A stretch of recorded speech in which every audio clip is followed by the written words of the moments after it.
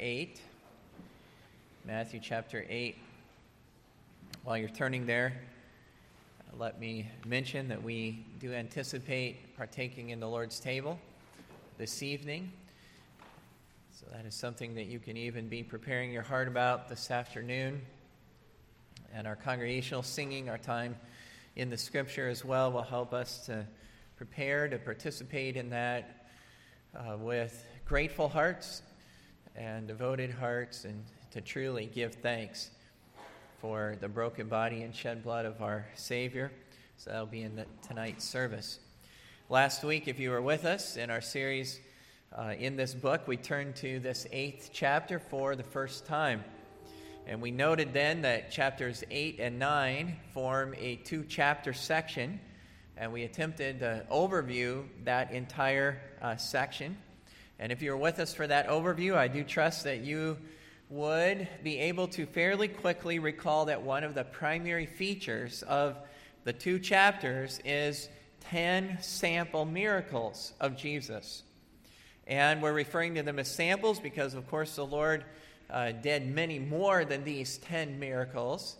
We're also referring to them as samples because they're clearly chosen with a particular purpose in mind. There's a purposeful role in this book. There are multiple indications throughout the book that Matthew wrote with a Jewish audience primarily in mind. And one of the clear objectives that he had was to present Jesus, first of all, as King of the Jews. And then ultimately, by extension, the King of the Kingdom of Heaven and King of Kings and Lord of Lords. But chapters 1 through 4 present him as having all the credentials of the Messianic King. From the very first verse of the whole book, he is presented as a Hebrew son of Abraham. And he is presented as a royal son of King David. The genealogy is then given to support that. He's presented as being born of a virgin. And then all of the geography even of his birth and his childhood in chapter 2 is all in keeping with Old Testament prophecy concerning the Messiah. On into chapter 3 and 4, there's the prophesied forerunner named John the Baptist. And then there's the impeccable character Jesus displayed in the presence of face-to-face combat with the devil. All of this is presenting him as the king with all the credentials. And then when it comes to his public ministry, we saw last time at the end of chapter 4, Matthew says that you could summarize his public ministry in 2 categories. The first one was his teaching and preaching ministry, and the second was his doing miracles. And after Matthew again says you can kind of just divide it out in those 2, we then go from chapter 4 into chapters 5, 6, and 7, and here's a sample of his preaching, because 5, 6, and 7 is the Sermon on the Mount. And after his preaching, here's a sample of his preaching. Now in chapters 8 and 9, we have a record of these sample miracles, 10 sample miracles. And all of that helps us know that Matthew isn't just kind of jotting down rambling memories that he had of Jesus. And I'm not even saying that that would be wrong. But what we're just trying to emphasize is there's a purposeful design and there's a structure that is very apparent. And just to tie the last section with this new section, I want you to look back at the end of chapter 7 and just see again the response to that preaching and teaching ministry. Look at verse 28. It came to pass when Jesus had ended these things. So when he finished his Sermon on the Mount, the people were astonished at his doctrine, for he taught them as one having authority and not as the scribes. I'm just pausing there to say that teaching with authority is something you would expect from a who? From a king, who Matthew has presented Jesus to be. And with the people expressing, again, astonishment at his authority, Now Matthew moves into, as we've noted, 10 sample miracles, but those miracles are also demonstrating his authority over multiple realms. He has authority, for instance, and perhaps you group these. We tried to go back and group the 10 into several categories. Jesus has authority over physical illnesses. He can, with just a spoken word, deliver people from diseases and ailments that no medicine or no surgical procedure could. But he not only has authority over physical illness, he has authority over the natural world. Before we get to the end of chapter 8, the disciples are in the midst of a sea. The wind and the waves have stirred up an incredible storm. And Jesus, again, with just a word, can rebuke wind and waves. And even the wind and waves, the disciples said, do what? They obey him. And Jesus has authority as well over the spirit world. And again, by just his words, he can order demons out of men. And then Jesus has authority over the most feared enemy of all. He can speak, and he can bring one that everybody knows to have been dead back to life with his voice. These miracles are illustrations that confirm his authority and the authenticity of his claims to be the king over all things over which heaven rules. And with that overview, again, then briefly revisited, we want to go back and see some of the individual contributions to that broad witness. And we're going to do that this morning in verses 1 through 17.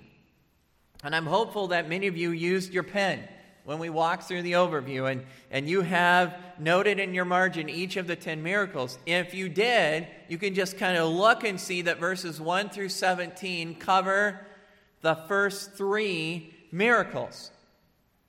Chapters, again, 5 through 7, the Sermon on the Mount. Now you come to chapter 8, verse 1. He came down from the mountain. Great multitudes followed. And verse 2 begins to relate to us the healing of what kind of a person? Behold, there came a leper. And then verse 5 begins to relate the healing of a centurion's servant. And then verse 14 begins to tell us about the healing of Peter's mother-in-law. And what I want you to see is that I didn't just group these 3 together and decide, all right, that's a good cutoff point for today. Because as you look at verse number 18 and the verses that follow, you see it's not another miracle that is highlighted, but it's some interaction about what? All right, it's about verse 19, a certain scribe came and said unto him, Master, I will follow thee. And it's about following or about discipleship. So there is something of a break in the storyline after the first 3. I just heard Priscilla say this week watching something, there's a plot twist, right? And that's what we have. We've got 17 verses of 3 miracles, and then we have a plot twist. And without going into detail, again, that we noted in our overview, the miracles in these 2 chapters aren't typically in chronological order. So while there's a shift, we also have 3, and the 3 are not in order, but they're grouped together. And all of that is drawing attention to the fact that Matthew has a clear purpose in mind when he groups these 3. So we're going to dig into each of them and make some observations. But while we're observing each of them individually, we want to see the connections between the 3 of them. We're tipped off to look for that. Now, when we start to make observations about the first miracle, again in verse 2, we see that it was a leper who approached Jesus. And in the ancient world, leprosy what was at least one of, if not the most feared disease. We've learned a fair amount more about it today, and it's not nearly as feared as it was then. But leprosy is a bacteria that numbs and then eats away at nerve endings. And it's relatively slow moving, but it does progress. It starts by attacking the periphery. In particular, it begins with the skin, and then arms and legs and feet and eyes, before, as it continues, it progresses to the muscles and organs. One of the particular concerns about leprosy is that there is a dangerous loss of feeling. So a leper might not feel pain when the hands or the legs or feet are cut or burned or otherwise injured.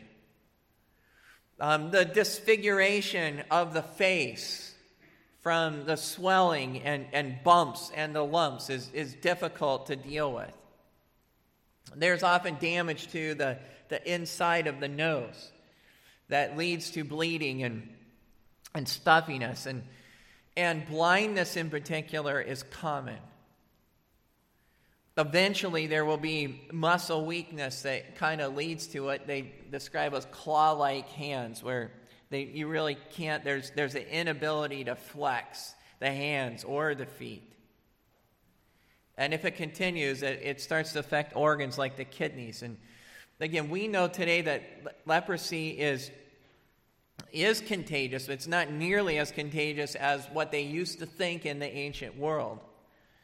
But in the ancient world, with all of those complications that come, the fear of catching it and the spread, the fear of the spread was so strong that lepers would often be in colonies where they live in isolation. And in some poorer countries, those still exist. I was reading about some of those. They say that there is, as of 2016, I was reading an article that there still is a leper colony on a particular Hawaiian island. That's the only one left in the U.S., but poorer countries still have some of these. Now again, treatment today is pretty effective, but in that day, most of the cases were viewed as incurable. The Old Testament references to leprosy likely included what we have today, but seem to also include nearly any infectious skin disease.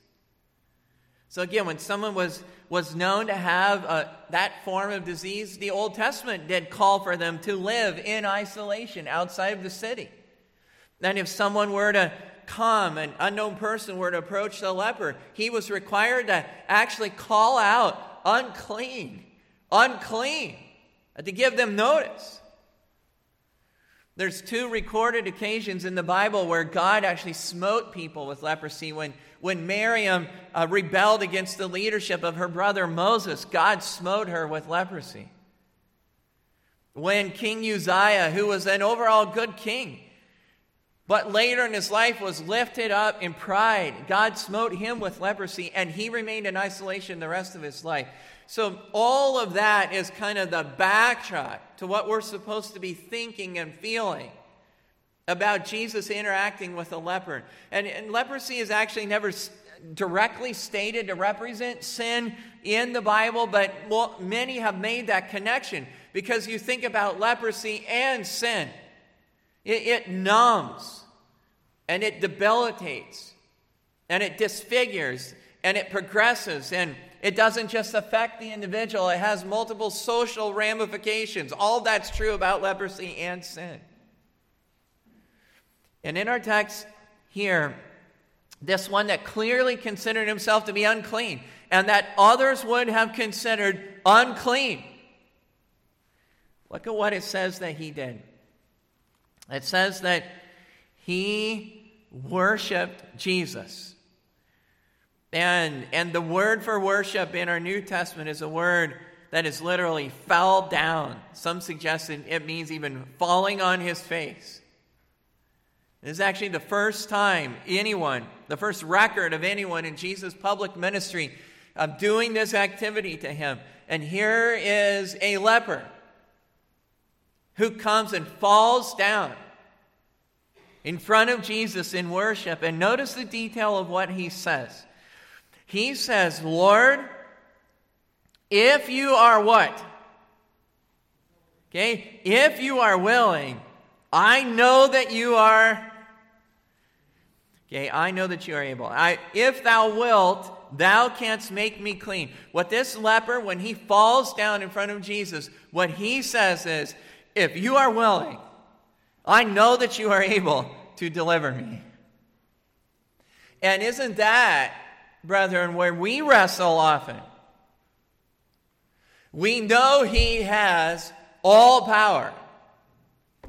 But what we wrestle with, is he willing to display that power for me, right? In this circumstance. And this is the appeal that this leper makes.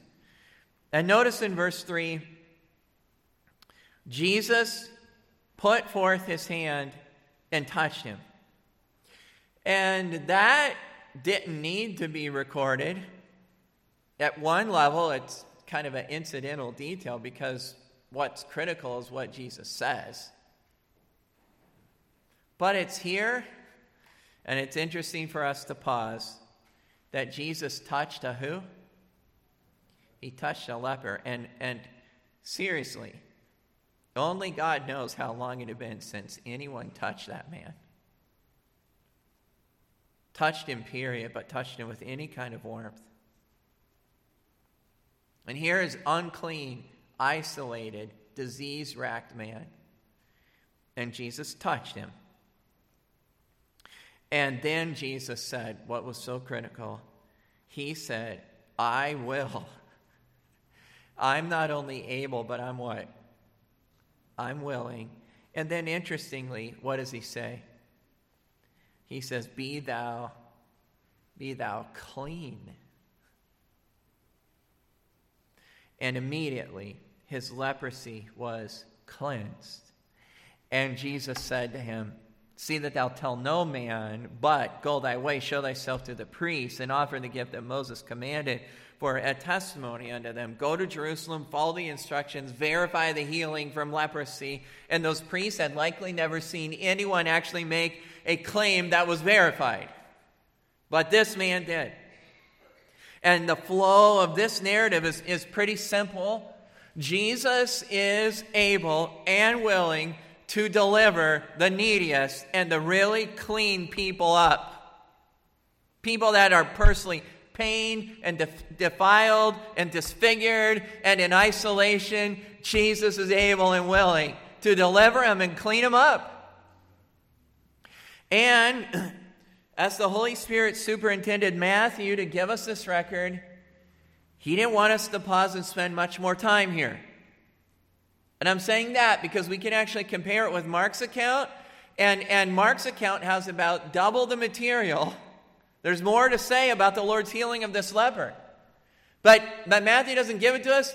We just move right on to the next record. And remember, again, this is out of chronological order, so there is a reason for the next miracle to be right on the heels of this one. In verse 5, as you notice, the man who reaches out to Jesus now was a centurion.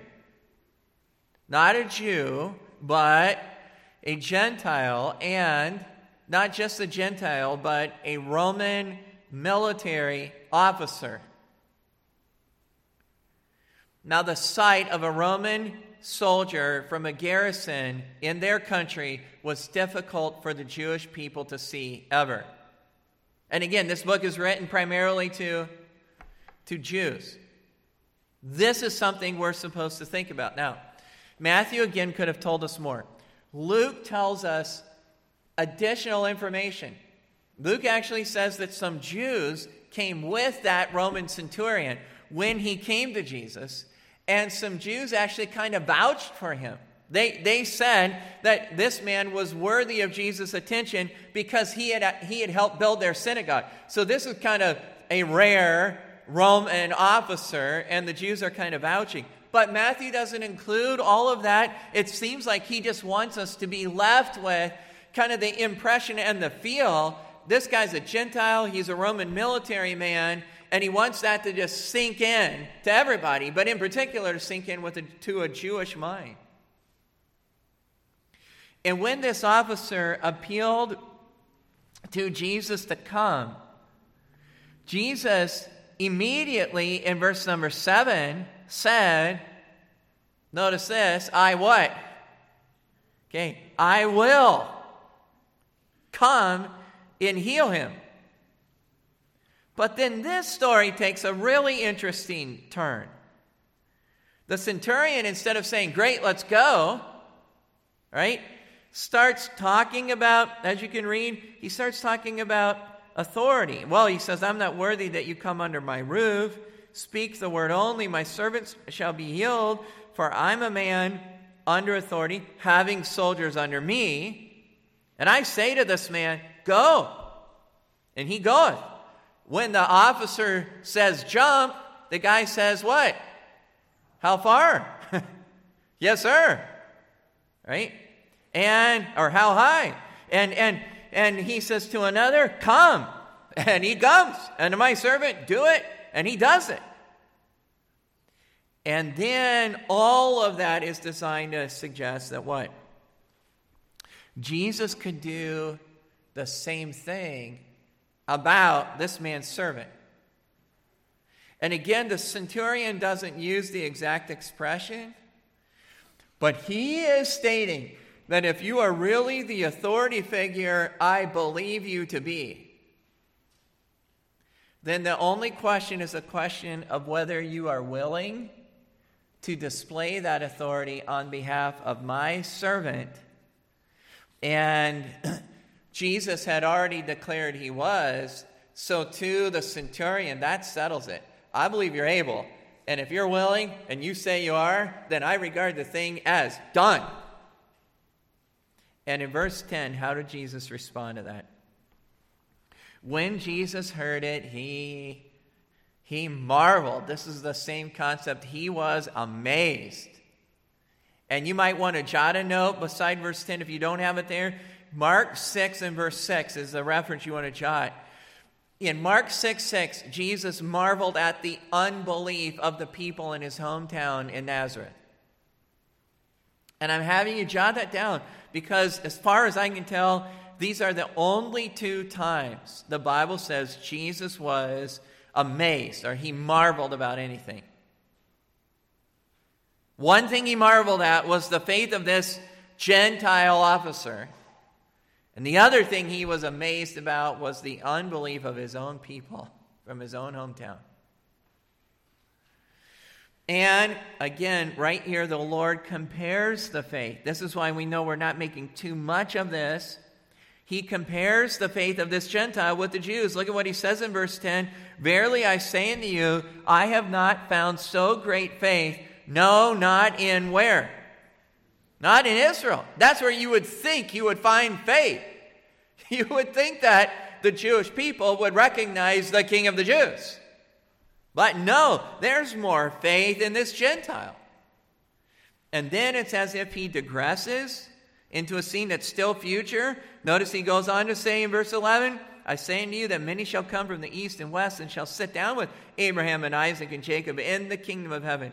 But the children of the kingdom shall be cast out into utter darkness. There shall be weeping and gnashing of teeth. Many physical descendants of Abraham are going to be excluded, while many Gentiles are going to be brought and be a part of it all. And again, while that could seem like a digression, it's part of an emphasis that is starting to emerge. Right? A leper, again, would have been thought to be one of the neediest kinds of people there was. And certainly a leper was outside of participation in normal life. He's out in the colony, unclean. But with the neediest of all, and with an outcast of the people, if a man will truly worship Jesus and believe that he is able and willing, he will see what God can do. And now we have the centurion. Again, Jesus doesn't just have that posture towards certain ethnic groups alone. Yeah, he's a leper, but he's Jew. But it's not just about outcast Jews, even when it comes to Gentiles. And you could take a despised military ruler among the Gentiles. He's able and willing to meet the need of that kind of individual as well. And when you start talking again about a necessary response in men, some of those Gentiles have a greater grasp of the authority of Jesus and greater faith in Jesus than even the religious Jews. All these things are coming together. And then we get to the third miracle. And the third miracle, verse 14, Jesus came into Peter's house, and he saw his wife's mother laid and sick of a fever. And there are several interesting dynamics. And one of them is just the fact that this is Peter's mother-in-law, and that has ramifications on an error that has been purported about Peter. The error being that he was single, but you don't have a mother-in-law without being what? Okay, without being married. Okay. But another observation to make is simply that this is a woman. And women in this culture were, like the previous two individuals, they were outside full participation in the religious life of the Jewish community. Now, if you read anything about the temple compound in those days, there was a court of the Gentiles. But then there was the court of the women. And then there was the precincts proper of the temple where only Jewish men could go. When we went to Israel a number of years ago, there still is to this day a distinction where only women can go at the Western Wailing Wall, and where the men can go, and then the Orthodox can go underneath Wilson's Arch back into their arena there. When Jesus came into the house of this woman and sees her sick, I want you to notice verse number 15 again, this emphasis. Jesus did what in verse 15? He touched her hand. And one commentator, quoting an ancient authority, actually said, in Jewish teaching, a man should not make contact with a woman's hand, even to count money from his hand to hers. So if they're exchanging something and he's giving, he has to be careful even when he gave her the money not to touch her hand. But Jesus again touches one who was considered to be out of the mainstream religious life. And the fever left her, and she arose and ministered. But the record of the healing moves pretty quickly. That's it. And moves right into verse number 16.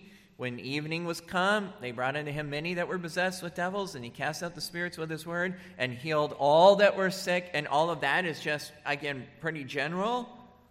But all of that is actually moving on its way to verse 17. And in verse 17, we find Matthew saying that there is scripture for all of what we're observing here. Notice that it might be fulfilled, which was spoken by Isaiah, the prophet, saying, himself took our infirmities and bare our sicknesses. There's scripture for all of what we observed, and I've been recording. But the scripture cited is definitely interesting. It's obviously found in what book? Okay, Isaiah. Perhaps you have a marginal note from your Bible publishers with the chapter and the verse. Okay, and if you don't, go ahead and jot it down. It is Isaiah, obviously, chapter, for those of you that have it, it's chapter 53 and verse 4. Now, I'm not going to have you turn there this morning. I do want to draw your attention. I want to draw upon the fact that many of you know much of that. Isaiah chapter 53 definitely talks about him bearing our griefs and carrying our sorrows. But the source of our griefs and sorrows in Isaiah 53 is not primarily physical illness. All right? He was wounded for our what? Transgressions. He was bruised for our what? For our iniquities. Think about this. All we like sheep have gone astray. We have turned everyone to his own way, and the Lord hath laid on him the iniquity of us all. Now, brethren, what Isaiah 53 is primarily about is about the Messiah's sacrificial atonement for man's sins. Verse 5 actually says, by his stripes we are healed. And we're healed from our what? We're healed from our sins. But Matthew's making a connection here between Isaiah 53 and the sacrificial atonement for our sins and Jesus healing people of their diseases. How does he get there? And the way Matthew gets there, and really the way the rest of the Scripture makes the connection, is that physical disease of all kind is the result of what? It is the result of sin. Even if you can't make a one-for-one connection between this sin and this disease, nobody would be sick if it wasn't for sin. Wherefore, as by one man sin entered into the world, and death by sin. And so death passed upon all men, for that all have sinned. Yeah, sickness and disease in the human race is a result of sin.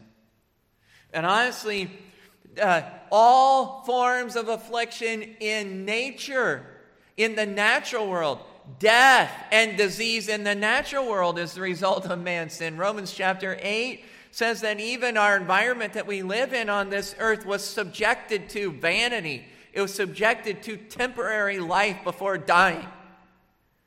You think about the living things that are starting to come back up as we start to hit spring in the south, and they'll hit spring in the north in a few months from now, right? But things start to come back to life, but then they're all just going to die again. And die relatively quickly. In Romans 8, Paul says that all of that is because even creation was subjected to vanity because of our sin, and they await the glorious liberty of the transformation of the people of God, and God reverses it all. But all disease, all death, all dying is the result of sin. And God's salvation, if it is a true deliverance, will have to be powerful enough to reverse and to deliver from all of sin's consequences. And Matthew says, look, there is scripture that points to our expectation that the Messiah will have the power to grant a full deliverance from sin and all the effects of sin. And his doing miracles is just a foretaste of the fact that he has all of that authority. And if he doesn't do it now for you in your life, he will. John chapter 5 verse 24 says, if anyone hears and believes his word, they will not face condemnation. But listen to this. They have already passed from death unto life. You know what's wonderful? Jesus said in John chapter 8 and verse 51, verily, verily, I say to you, if anyone keeps my word, he shall never see death. Never see it. During the last year of his life, multiple close friends and family talked about Dr. Martin Lloyd-Jones. And hearing him talk about the need to prepare to die in victory. He actually one time talked to his former assistant, close friend Ian Murray, and he said, there's all kinds of people that say, I hope when I go that it's sudden. And he said people talk that way because they're afraid of death. And he said that shouldn't be the stance of a Christian. And he talked about how much he was thankful that he could see his death approaching and have the months that actually spilled into about 14 months or so. That he could prepare to die in victory. And he talked about the need that he had. He would talk about our failure to believe the exceeding great and precious promises that the Word of God is full of. When he could sing when he had enough strength to sing, they said that he would sing often, "My hope is built on nothing less than Jesus' blood and righteousness." And he would in particular want to sing the third verse, "When all around my soul gives way, he then is all my hope and stay." A doctor about a month before he died was talking to him, and he was sitting up in his chair and he was coherent, and he said, "I'd give you anything I could give you to make you feel better. It just breaks my heart to see you so weak and sad." And he was struggling to talk even then. But he stopped the doctor and he said, "Not sad, not sad. I'm weak, but I'm not sad." And 2 days before his death, he had lost his ability to speak. But he could still nod, and people still commented on the smile. And in his emaciated body, they said the smile just took up nearly his whole face. And his wife and daughter were there in the room, and some people had left, and they were going to pray. And he asked for some paper, and he wrote. And he wrote his wife and his daughter, and he said, "Don't pray for healing. Don't hold me back from glory." And again, Ian Murray, his former assistant, had read his handwriting many times, and he got to see that note. And he said that note was so hard to read, except for the mention of glory. Don't hold me back from glory. Sometimes people will announce the death of a dear saint, and for some time it would take me off guard. But they would write things like, "The Lord has healed my mom from all her disease." And then you keep reading and find out that she's in heaven. And dear friend, that's not a cop-out. That's not just some kind of mental adjustment to help us cope. The reality is, the moment somebody is translated to heaven, they don't see death, and they are healed from all their diseases. And they are delivered from all their sin. And dear friend, believe. This is here. I'm saying these three miracles grouped together the way they are given to challenge us and exhort us to believe that he is able and willing to do every good thing as it relates to you. You could be a nobody in the eyes of men. You could be an an outcast of sorts, perhaps, socially. You could be racked with pain. And you could even be dirty with sin in particular. But he is able and willing to deliver you and to clean you up. And no good thing will he withhold from them that walks uprightly. He might use doctors. He might use medicine to grant a gradual healing now. He could just say the word and your illness be gone. If he doesn't do it this side of heaven, then he will in glory. That is your ultimate expectation. He will, in reference to sin, use means of grace in your life to bring victory over sin. And that is typically gradual, and it is progressive. I would tell you that he can deliver you right now from something that has plagued you. And there's people here that know what it was for God to grant them deliverance on the spot from something. And show his hand. The day will come where he does that with all your sin. All your sin. It's forever gone. And dear friend, believe that when it comes to the hour of your death, he's able and willing to heal you from all the effects of sin and translate you into everlasting life. That's his message for you today. Would you bow your heads and close your eyes? And I just want to give opportunity for you to communicate with the Lord. I don't know where the challenge would be to you today to believe that He's able and that He's willing. What it is to believe about your life right now, physically, spiritually, about your future. You may need to cry out, I do believe, but Lord, strengthen my faith.